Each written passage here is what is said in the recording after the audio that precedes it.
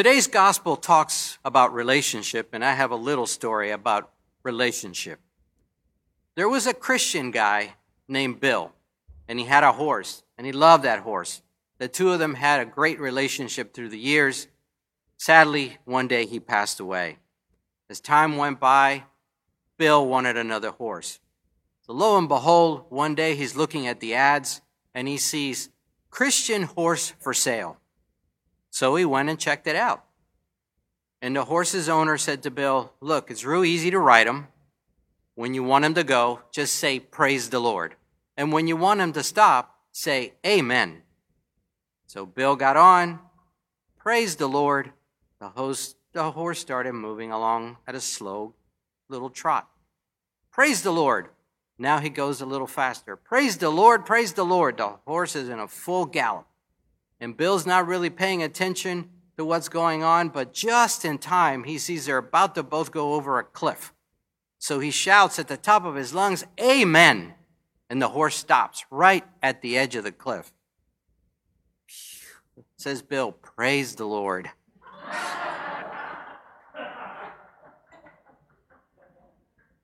Last week, Father Tom spoke to us about relationships and how the fact that even though the Church of the Messiah is a very diverse community, we all get along so well. And the reason is love and respect that we have for one another.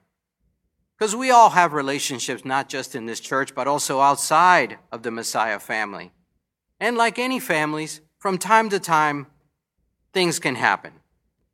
And it can happen with also relationships out here. Like I said, it could be a coworker, it could be a friend, a family member, where something happened, something said, and the relationship kind of goes sour. Relationships are very important to God. And the fact that you're here in this building to worship God this morning, or watching us and worshiping on the internet, means you already know this to be true. And God doesn't only care about relationships with Him, very important, obviously, but He also cares about our relationships with one another. And in today's gospel, Jesus is teaching us the steps we have to take when the relationship goes sour. And that's one of the many things I love about the Bible, is that there's a lot of lessons in here that if you pay attention will make your life a whole lot easier. Before we go over the steps that Jesus teaches on this conflict resolution, the Christian way, we have to reflect on Paul's letter to the Romans. Paul points out that all obligations and relationships are summed up in one single commandment: love your neighbor as yourself. I suggest that we all do an examination of conscience on love for our neighbor today and every day, on what that means. It's easy to have love when it's all well in the relationship, but what happens when a brother or a sister says something to you and a sharp disagreement begins? So how do we maintain the lines of communication open so we can promote healing and unity within Christ's kingdom here on earth?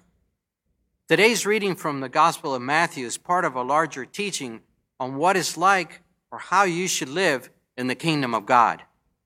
Remember, when we were back in chapter 13, Matthew was giving us examples through parables of what the kingdom of God was like. Remember the wheat and the weeds, the pearl, there are many others.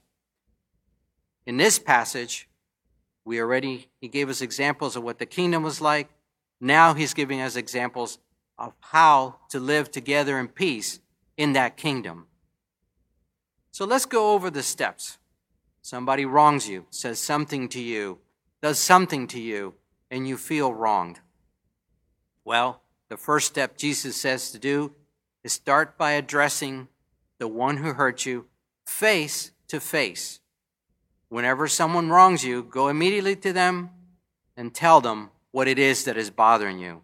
Don't do it through a third party. That's called triangulation. It's as though I did something to you, but you don't come to me. You go to Father Tom. Now there's 3 of us involved in this triangle, and that's not a good way to resolve anything. Beloved of God, these instructions can be hard to follow. And it's painful to hear someone say, "You have wronged me." It is often painful even to look at someone in the eye and say, "You have wronged me." Many of us are very conflict adverse. We don't like conflict. We don't like to face people and tell them that they're wrong or they've hurt us. We rather go around the issue, avoid talking about it, maybe rolling our eyes, maybe leaving some passive-aggressive notes anonymously, and hoping that the person gets the hint. But that just has us stew in our resentment even more until it becomes insufferable, until it boils over in some spectacular way. But Jesus is telling us how Christians ought to behave. We should be honest, forthright, direct. Being direct isn't the same thing as being rude or harsh, though it may feel that way when you're talking to someone face to face, telling them that they wrong you. Being direct means standing behind what you say, not relying on those anonymous, passive-aggressive little notes to get what you want. Being direct means addressing a disagreement face to face and looking the person in the eye. As Christians, we are called to address disagreements in this way, directly and honestly. But before we can even go to the one who has hurt us, Christ encourages us to do a little soul searching, to recognize our own part in the conflict. Earlier in chapter 18, Jesus tells, "Cut off any part of your body that would cause you to sin." To do that, we have to recognize our own sinfulness. So before we can address sin in another, Jesus calls to look at ourselves. And answering a few questions can help us gain a clearer understanding and avoid overreacting and move us towards wholeness. The first questions we should ask ourselves is, can I let this go? Can I forgive? Is this offense so minor that I can honestly let it go and I don't have a reason to confront the other person? Then there's no reason to create conflict where it doesn't already exist, except in our own minds. But if you know this is going to keep bothering you, it's going to keep eating at you, then it's time to ask another question. What might the other person think I have done to contribute to the problem? Taking time to see things from the other person's viewpoint can help us recognize that we need to take responsibility and what we need to take responsibility for before we go and confront them. And also asking, most importantly, through prayer, what does God see in this? And this gives us a broader perspective, a broader view, and helps us more objectively look at the problem and prevent us from allowing anger and fear to cloud our vision towards the resolution. We may discover that the problem we have really is with us, with ourselves, and we can avoid causing distress in others, in the church, and in the community, because that will not lead to healing. But that self-examination shows us that another really has hurt us, and allowing that wound to fester will not lead to healing. So if you know you can't forgive, you can't forget, then I have to go and get up and go to the one who has hurt me and tell that person what is wrong. The purpose of this step is not to get even or even express anger. Don't get in that person's face and start yelling and shouting at them. No. The purpose is to resolve the conflict, to bring back healing and that love for our neighbor that Paul talks about. As I work to understand the other person's viewpoint, the goal is for us to work together to come up with solutions.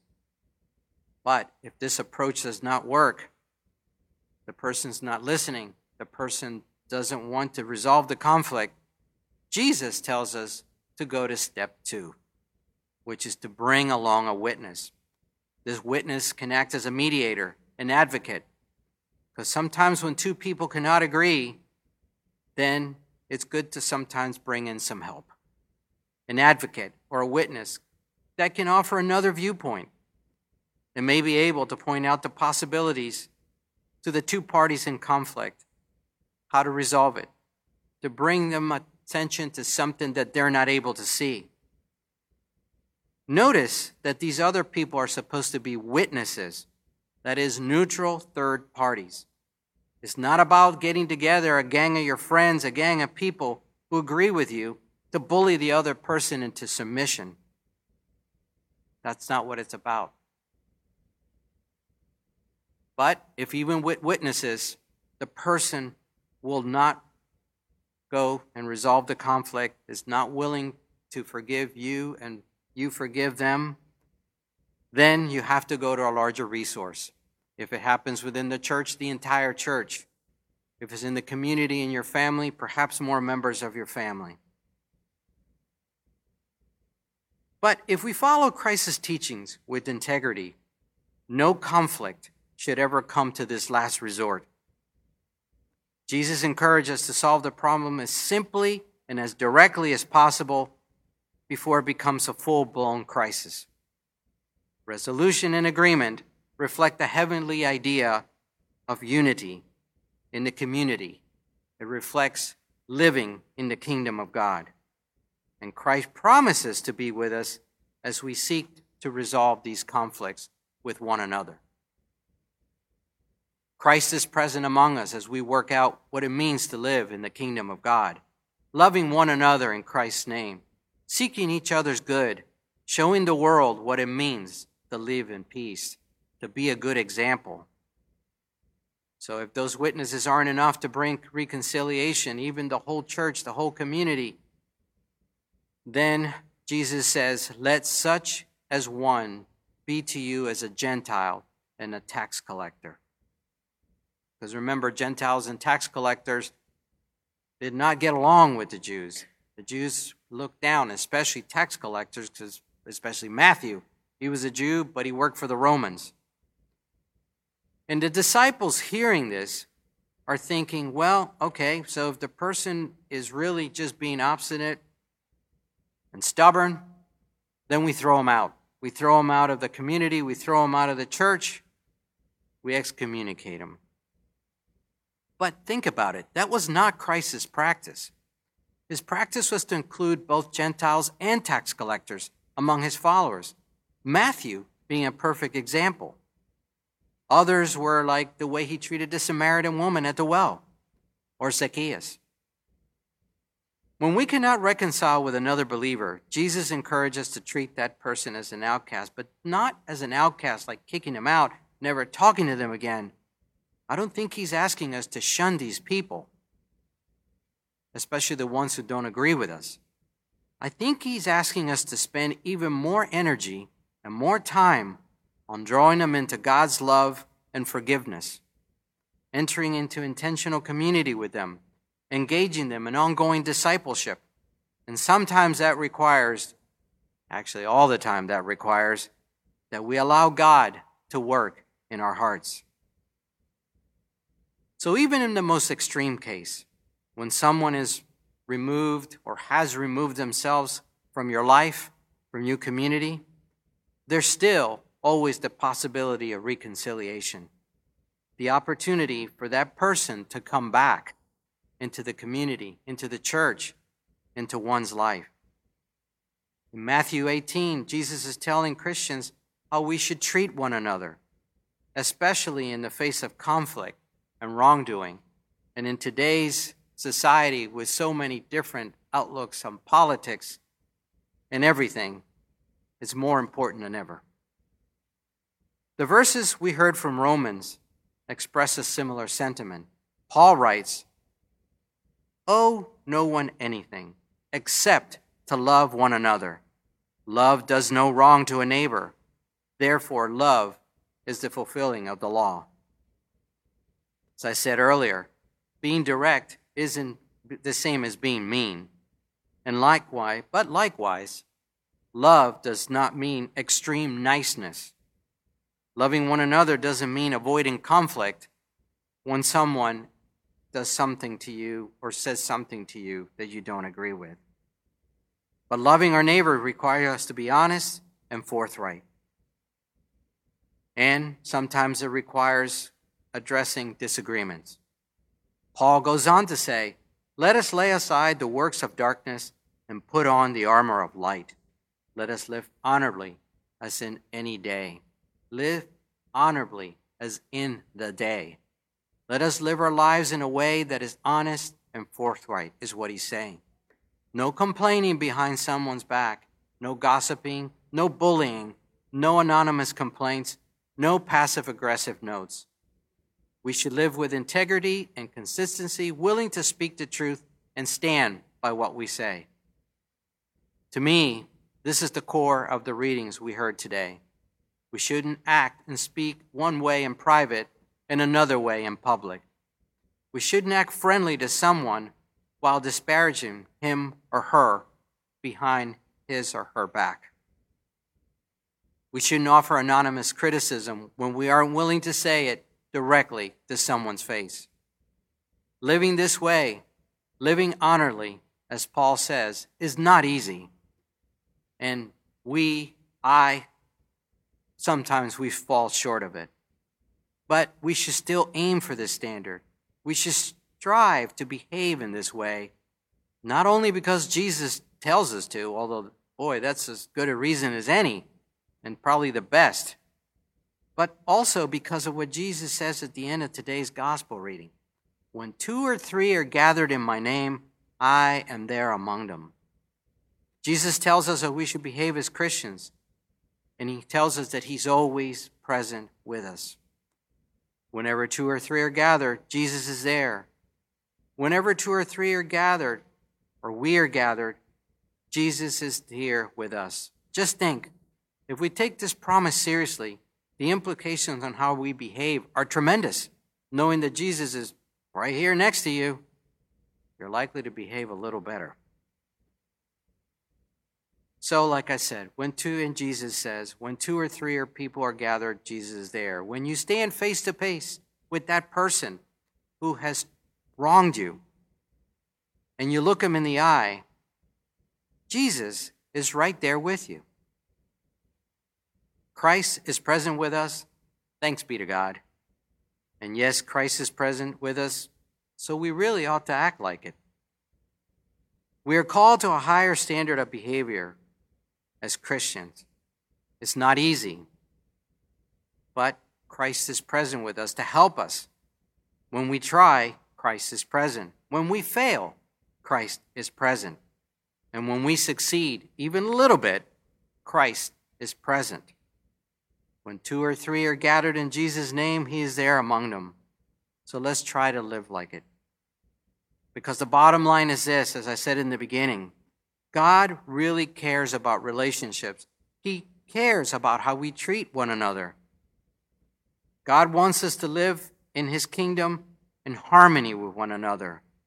No matter what color, what race, what language you speak, what you look like, he wants us to live together in harmony so that others may be drawn into this abundant life by our example. Making disciples of people to live like Jesus, love like Jesus, and do what Jesus did. And may we all here today be such disciples. Let us pray. Heavenly Father, thank you for Jesus, who teaches us how to stay and work together so we can better share your love and healing with others. In Jesus' name, amen.